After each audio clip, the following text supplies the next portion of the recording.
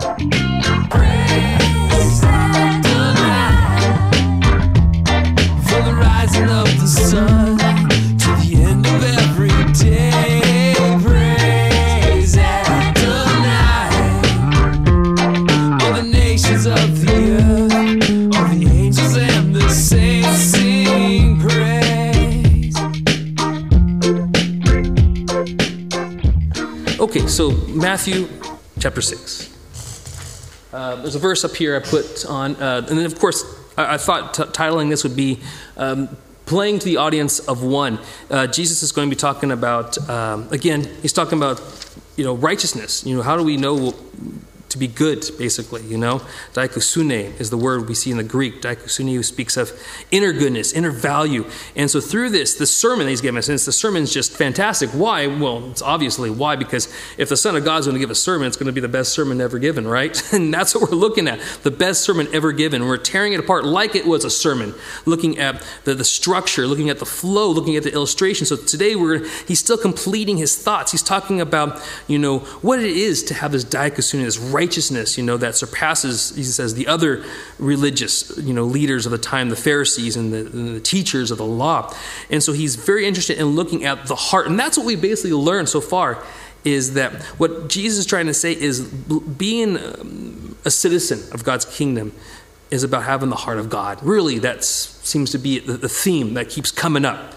And so he deals with issues because, hey, listen, we have a life. We live a life in a real life society and culture that is aggressive. He's talked about the world, and the world goes against the God and his kingdom, and the spiritual things. And so there is a structure, there is a struggle. And we've seen the struggle even with Christ in his own life. After he was baptized, he stepped forward. God called him to go into the wilderness to fast. And there right away we see Satan coming after him and trying to take him down.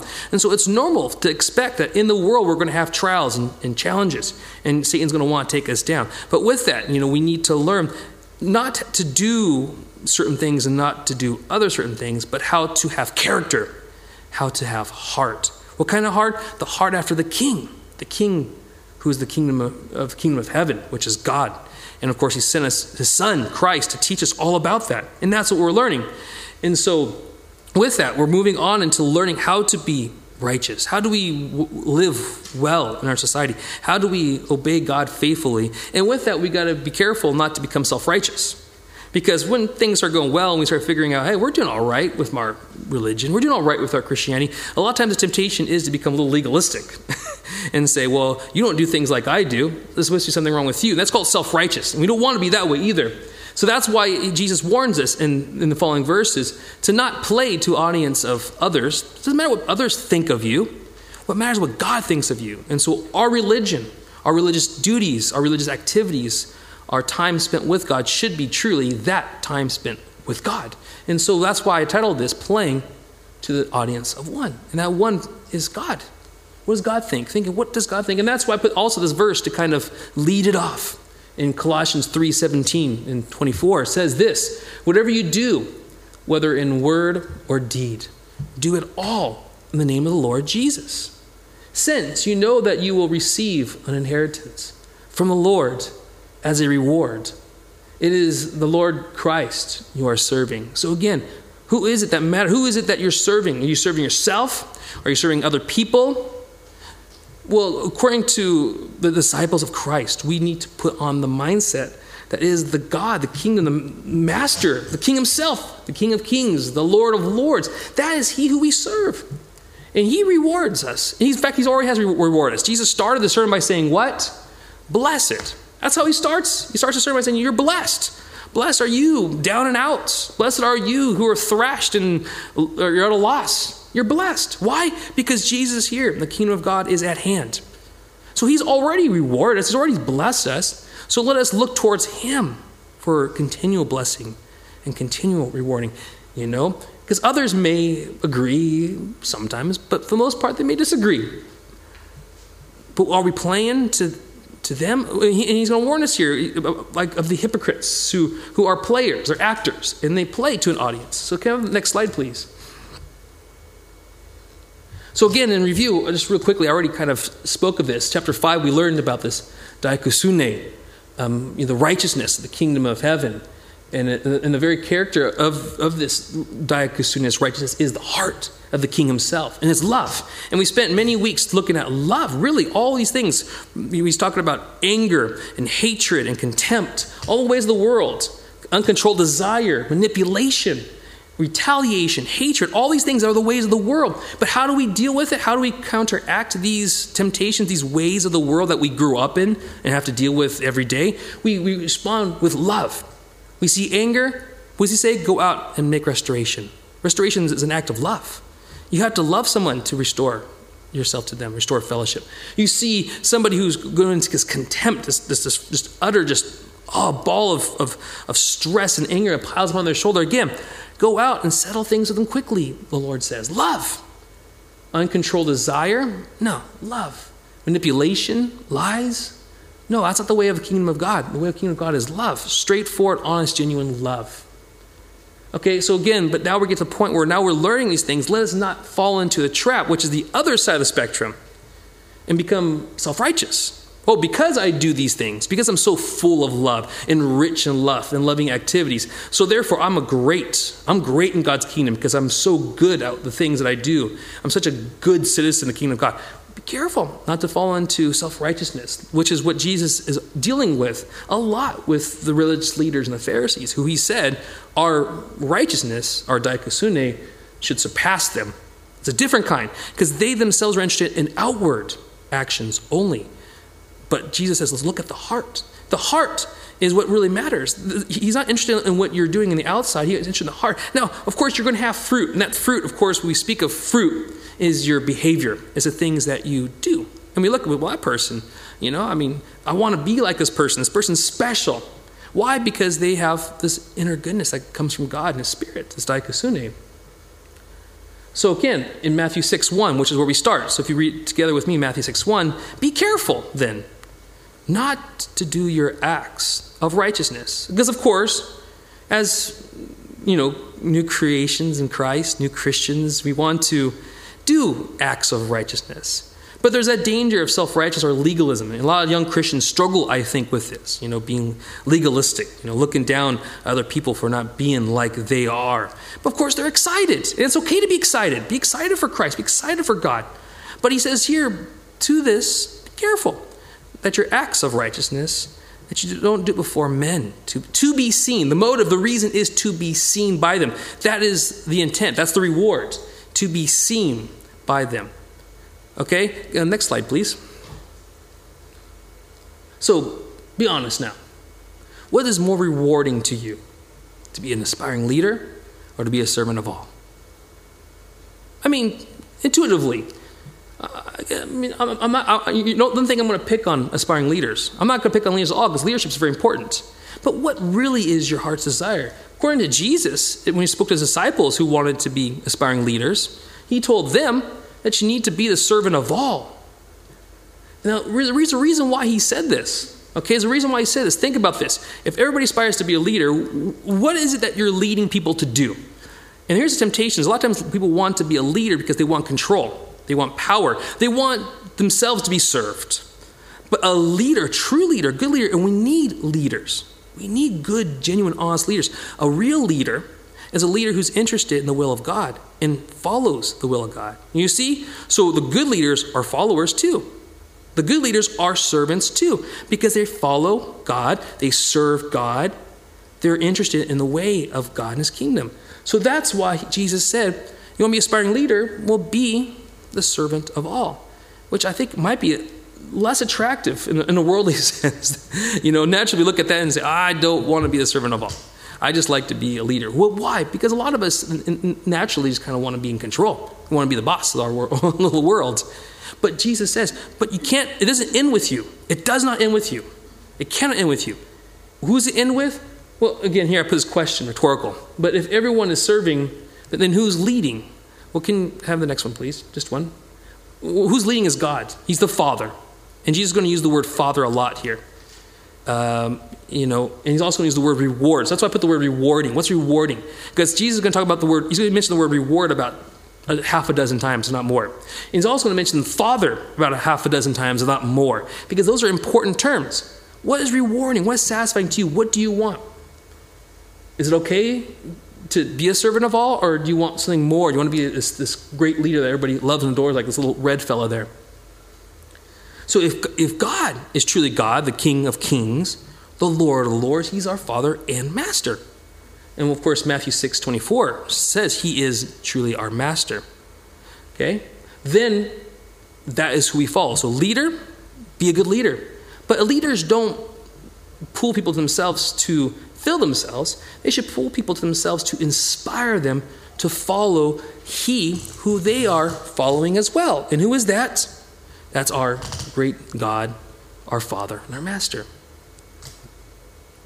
So he gives us 3 illustrations to talk about. Okay?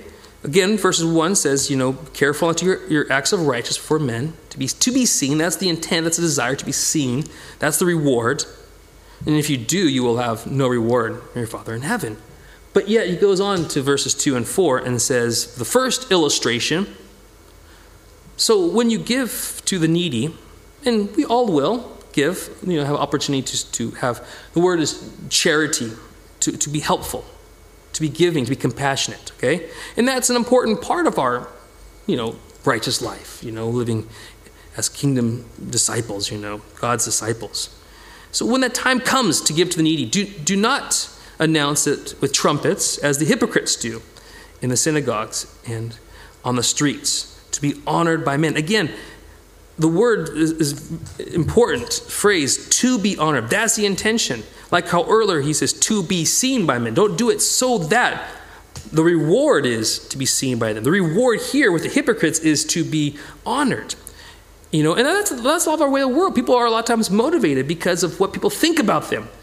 Call me doctor such and such, and professor, and, get my name written on this, reverend such and such, and, isn't that great? Now, there's nothing wrong with being a doctor, a professor, or a reverend. But what is your heart motivation? These hypocrites, these actors, I wrote that down the bottom. A hypocrite basically is an actor, right? And their reward, what's your reward? That's what we're looking at. What's your motivation? Their reward is to be seen by an audience of many. But the disciples of Christ, we want to be seen by what? An audience of one. And that's God. And that's what he's talking about here. The hypocrites, the actors, the players. And don't forget, we're talking about Jesus' ministry in the Greco-Roman time, where there was plenty of theater, plenty of actors. And so he was talking culturally relevant to the people of this time. And he understood that there was a lot of actors. That was a big part of the culture. So they understood what it's like to put on the drama, to put on the comedy, to put on the faces, if you will. He goes, but if you're doing it to be seen by people playing in an audience, well, then there's your reward. You got it. People are watching you. But if you're playing to the audience of one, that's God, you will already know, you already see, you already believe that you've been blessed, because why? The kingdom of God's at hand. Jesus is there. He's with us. He's with you, and he's blessing you. He's there. He's not holding back. It's not like he's going to not bless you by, but the reality is the fellowship, the worship, the devotion of God. That right there, if that is truly important, then that should be enough. And so playing to the audience of one is in itself a reward. And it is rewarding. You know what? There's a word we use called integrity. And that times fits with this, integrity. It's who you are when nobody else is watching. And for the Christian, integrity should come with the idea that we are doing our acts of righteousness before an audience of one. So there is always someone watching. And that is a good word, integrity. So again, verse 3, but when you give to the needy, do not let your left hand know what your right hand is doing. Now, it seems impossible. Like some of the other bits of illustrations Jesus uses, they're meant to be a bit rhetorical, a bit kind of, ridiculous. Of course, your right hand doesn't really know what your left hand is doing. It's your brain that knows these things, and Jesus knows this because, after all, he is the Son of God. He knows all things. But what he's trying to make an example here. He's trying to make it obvious. How do you make your right hand not know what your left hand is doing? He's talking about a natural response or habit. He wants this to come naturally. It's like when you go to write something, naturally you grab with your right hand. You don't think, okay, wait, my pencil. Wait, no, I'm not left-handed, I'm right-handed. No, it just happens. For many people who have driven for a long time, a lot of times they just go autopilot and they drive. I've heard of many people, who've actually said that when they come home from work, they always just take the same route, and it becomes like autopilot because it's natural to them. They don't think about it, they just do it. And so various tasks, when if you play a musical instrument, for instance, if you go to play chords like a G chord, you think, okay, that's how it goes. You just do it. Or a D chord, you just do it. But you don't think, okay, this finger goes here, that finger goes there. That's what he's talking about. Make it a part of who you are. So again, what we're talking about is heart and character. Heart and character. Make it the natural response, the behavioral, natural habit building response should be something such that you don't think about it, you don't plan it, you don't organize it, it just happens. It comes through you naturally. So again, so that you are giving maybe in secret, then your Father who sees what is done in secret will reward you. Again, remember, we're not talking about laws. We're not trying to be legalistic here. Again, we're not trying to be self-righteous ourselves. What we're trying to do here is see what Jesus is trying to portray here. Tell us is that this is the way a disciple of Christ would be expected to do things with the heart, not to be seen but just by people, but out of devotion to God. So there is times that we might give, and somebody might see it. Is that bad? No, that's not bad, as long as the motive's right. You see, so we're not trying to build laws again. Jesus is not being legalistic. So if I go put some money in the Gabi box, and I want to do it in secret, but I look and somebody saw me, do I have to ask for the keys to open it up and take it out again because that didn't count? No! If you're out in the street and you see a poor person, you go to give them maybe a few pounds. Here, go get yourself something to drink or something to eat, but you see somebody from church walks up and sees you, hey, I saw you again. Does that mean that doesn't count? No. It's all about the heart. Okay, that's the point he's trying to make. It's all about the heart. He wants to be a natural habit, not so that, now, it might be different where you're going to the Gabi box or the offering box or whatever, or that poor person. You look around, you say, well, there's a big group of people from church here. I look really good right now if I give them, in fact, I'm going to give them a $5 today. Here you go. Hey guys, you watching this? Here's a $5. Now that's a problem. That's what Jesus is dealing with. You're doing it for a different reason. You're doing it to be seen, to be acknowledged by the group of people you're hanging out with, as opposed to doing it because it's the right thing to do. So moving along. The second illustration he gives us here is devotion. So in verse 5 it says this, and when you pray, do not be like the hypocrites, for they love to pray standing in the synagogues and on the street corners to be seen by men. I tell you the truth, they have received the reward in full. So very similar. Again, he's illustrating the point. The hypocrites is the term that comes up, quite a bit. Just like I have highlighted in bold the Father and then underlined rewards. Those terms that come up a lot. And I find when we're studying the Bible, it's good to identify words that come up a lot. Because you think, what is he trying to nail here? What is he trying to do here? What's the theme here? And the theme here is this. The Father is the audience of one that we're playing to. The reward is what you're looking for, what's your motivation. And here also you have the hypocrites, who are the ones who are playing to the audience of many. So it's starting to come clear as he's repeating these things. So when we pray, our devotional life, our time with God, if you will, what's your motive? What motivates you to do? Are you doing it because your pastor tells you should do it? Because if you do it, if you do it because your pastor tells you to do it, then you're going to end up stop doing it. You know what I'm saying? You're going to burn out because it's not as interesting because there's nobody sitting there watching you do devotions in your home. Hey, are you praying? Are you every day by yourself? Are you reading your Bible every day by yourself? Yeah, I'm doing it. But you really don't. That's you playing to an audience of not one, but somebody else. But here, again, he goes, when your devotion time, your prayer, your study time, your time with God, just being with him. Are you doing it because somebody else is telling you to, or it's expected to you by the leadership of your church, or are you doing it because it's very important, because it's you and it's God? Again, playing to the audience of one, and that one is God. Here, the hypocrites, they do it only when it's an audience, the actors, only when there's an audience, because actors need an audience, right? So they perform in the streets, they perform in the synagogues. And that's the reward. The reward is to be seen. They're not interested in what God thinks of them. They're interested in what people think of them. So they go, there's my reward. And they got the reward. And Jesus is cool with it. He's cool with it because that's what they want. And that's what they get. That's fine. But for the disciples of Christ who have heart after God, heart of love and compassion, and want to be with God, their reward will come when they're with God, because that's what's interests them. So again, 6. But when you pray, go into your room and close the door and pray to your Father who is unseen. Then your Father who sees what is done in secret will reward you. So it goes, and when you pray, and so you will pray, because that's what disciples do. We do pray to God. We do have a relationship with God. And so when we go into that time of relationship with God and prayer with God, we'll do it secretly, looking for God. And again, like with the last one, the same thing applies here. But there might be times we pray corporately. Okay, like for instance this morning, we prayed together corporately as a group. Now, what's the motivation there? Is the motivation that I would say an eloquent prayer so I would afterwards have a pat on the back. Oh, good job, Pastor. You prayed a great prayer there. That really anointed me and whatever, Oh. No, that's not my motivation. I want to talk to God, and you're welcome to talk to God with me. But that's it.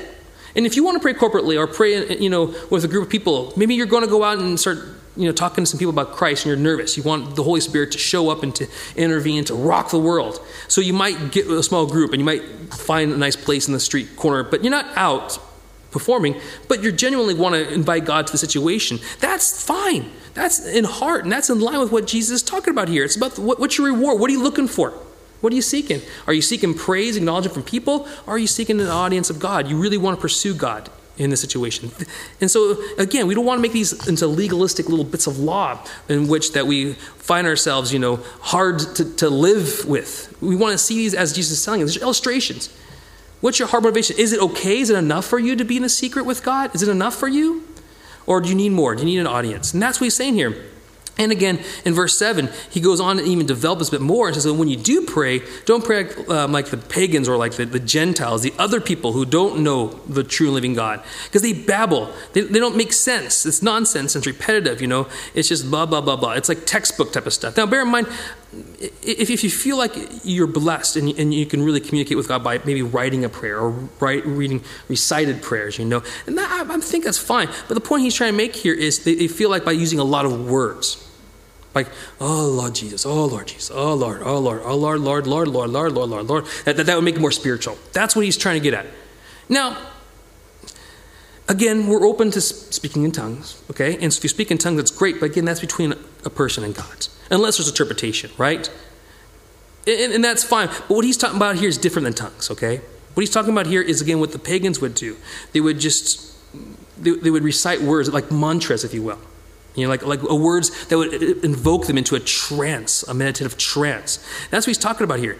And so he goes, don't do that. Speak to God like you speak to another person. He's your Father in heaven. Speak to him like he's your Father, okay? And so when you're speaking to God, think about what you're going to say and say it and let him know. And again, we're going to learn a whole lot more about prayer when we get into chapter 7, because Jesus is very interested in prayer. It's a very important part of our Christian devotion. But right now, he's going to give us a little example. Next slide, please, of how to pray. Again, like any good sermon, you got to have some relevant application. How do I apply this to my life, Jesus? Okay, you've told us not to be self-righteous. You told us to do things before God, not before men. Like our giving, our charity, and our devotion. But God, how do we pray? He goes, okay, well, here's an example of how a person who's devoted to God, who's a citizen of the kingdom of God, if you will. Here's how they would be expected to pray. Here's how they might pray. So it's an example. Again, we don't want to turn this into a law in a standard, like the perfect prayer. But no, he's given us an example. This is how a person who loves God might pray. Like I put here in the very middle, in italicized. This is how someone who belongs to God might speak. And we all know this prayer. Some people call it the Lord's Prayer. I call it the disciples' prayer. Because the Lord doesn't need to pray this. His disciples need to be praying this. And it goes like this. This is then how you should pray. Our Father in heaven, hallowed be your name. Your kingdom come. Your will be done on earth as it is in heaven. Give us today our daily bread. And forgive us our debts as you have forgiven our debtors. And lead us not into temptation, but deliver us from the evil one. We're all quite familiar with this prayer. It's spoken out quite a bit, various churches and out, But when we look at this, what Jesus, I would believe, wants us to think when he's saying this, again, in context. Because we're looking at context of the sermon. What's he saying here? Again, he's saying, when you pray, this is what it would look like. And that's why I broke it down the bottom here, by saying, those who belong to God, who love him. When they speak to him like a father in heaven, speaking to him like you would speak to any other person, they would pray with the knowledge that God is good. And that's why it says, our Father in heaven, hallowed, holy, perfect, complete, good. No badness at all. So they know that God's good. And so they pray with the knowledge that God is good, and everything else in the world might be a bit bad, might be a bit off. And so they're stressed maybe, or whatever, trials, whatever. But they realize that God's good. And God's the one they need to turn to. And when they pray, they know that God's way is superior to all other ways. They don't look for methods and programs and plans and schemes. They look for God. God, show us the way. That's the best plan right there. That's the best scheme. That's the best program. God, what do you want me to do? So they say, your kingdom come, your will be done on earth as in heaven. God, make your will be done here in my life, here on this planet, here in this world. So they know that God's way is superior, and they want that here. They also know that they can trust him to provide as they follow his way, the path that they have laid before them. Again, he provides. Give us today our daily bread. God, provide us. We need help. We're struggling right now financially. We're hurting, here. I'm a bit stressed out, I'm a bit anxious, whatever, Provide, help us here while we're trying to live off our life, following you and, trusting in your perfect will and your perfect plan. We need help. We're weak. God, provide. That's what he's saying in this example. It's like, this is how we ought to pray when we talk to God. And again, they also know that they have and will fail. We fail. And that's why he says, forgive us our debts. We fail. We mess up. We blow it. We offend people. We offend God. But we also trust that God will forgive us. And also, I push you lastly, people who pray to God, trust in him in this way, those who know God, they also know that God gives wisdom and protection. He gives us wisdom. We ask for wisdom. James talks about that. When we ask God for wisdom, ask it. But ask it with confidence. He'll give it to us. Not like those who doubt or tossed back and forth, like on waves of the ocean, But ask God, give us direction, give us wisdom, and give us protection. And give us safety from failing or falling. So there's an example of how one who knows God might pray. Next slide, please. And here's a little tasty reminder he puts at the end on verses 14 and 15, which I have written down here on the bottom here. It says, for if you forgive men when they sin against you, your heavenly Father will also forgive you. But if you do not forgive men their sins, your Father will not forgive your sins. Again, it's about love. It's about the heart and character. And like we learned earlier about restoration and forgiveness, as opposed to anger and frustration and contempt, this dikaiosune of the kingdom of heaven is the very character of the heart of the king. That's in review, which is love. So we seek restoration. We seek forgiveness of sins. We seek to make peace with our enemies even, let alone our family who we've fallen out with, or our friends who we've fallen out with. We seek to restore that as well as with our enemies. Next slide, please. So an important thing, I think we're going to end with this because I'm out of time. I'm not going to be able to do the third illustration until next week, which is fasting. And I want to spend some good time dealing with it.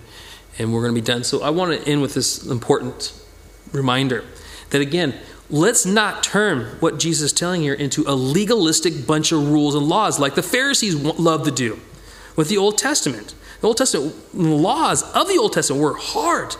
The people of Israel could not keep it. They failed all the time. And in order to make right before God, they had to do these horrible religious, traditional, ceremonial sacrifices yearly, all the time. And so they were never good enough in that sense. But Jesus came with a new covenant, the covenant of his blood, and the covenant of the death of himself, the Son of God on the cross, to take away our sins, to make us new, to make us right. And what he's looking for is hearts. That's what he's looking for, hearts after God and character of God. And he will make us renew if we ask him. He will give us the Spirit of living God if we ask him and trust that the Spirit of God is enough and is good and is right. So again, let's be careful not to turn these illustrations into laws. Again, what we're looking at is these are the kind of things that a kingdom of God kind of person is likely to do. And that's what he's telling us here. And again, if you want to make a law, okay, because as people were prone to make laws and be legalistic, if you really want to make a law, then make 1 Corinthians 14:1 the law. Follow the way of love. There you go. There's a good law for us all to go out there and live after. Make it a bumper sticker. Put it on your car. Put it on a t-shirt. Follow the way of love. And that right there, isn't that what Jesus said when they talk about what's the greatest commandments? What did he say? He goes, what? Love God with all your heart, your mind, soul. Why? Because that's pretty much all that the word of God's before the Old Testament is all about. And number 2, love your neighbors, other people in your life, your society, as you love yourself. So it's about love. character of love. And this Sermon on the Mount is filled with love. So what is he doing? He's talking about real issues in life, dealing with it with love. He's dealing with our religion now and doing it in love. Love, compassion, devotion to God. Not what others think. Not what others try and get their attention, their approval, but God's approval, God's attention, God's mind. And doing this in love. So again, we don't want to become little legalists. We don't want to be self-righteous. That's the lesson for the today. So what we want to do is we want to be open to freely to minister to others, to minister ourselves as we spend time with God. So I'm going to end with that. I hope that speaks to your hearts and your minds today as we go and live our lives after God. And God has called us to task. We're living in the end times, and we need to follow him with our hearts and follow him with our minds and souls. We need to go out there and tell people the love of God and express that, not just through words, but through our actions. And but in order to do that, we need just to fall in love with God, and just take him in. Take him in. Spend time with him, allowing him to minister to your hearts and mind, Because if not, when I go out there and do the clubs, or you go out there and help us the clubs and the Bible studies and this and that and the outreach, you're going to get burnt out. And you're going to end up maybe being tempted to just do things in the flesh. And Paul warned us in Galatians, the thing that we've started in the Spirit, let's continue in the Spirit, not in the flesh. So that's, again, I think what Jesus was kind of hinting on a little bit here. It's a spiritual thing. So we need to be filled with the Spirit. And so we need to stop being ministered to by God, filled with the Spirit. Because if we do things in the flesh, we might end up turning out a little bit like these actors and doing it for show.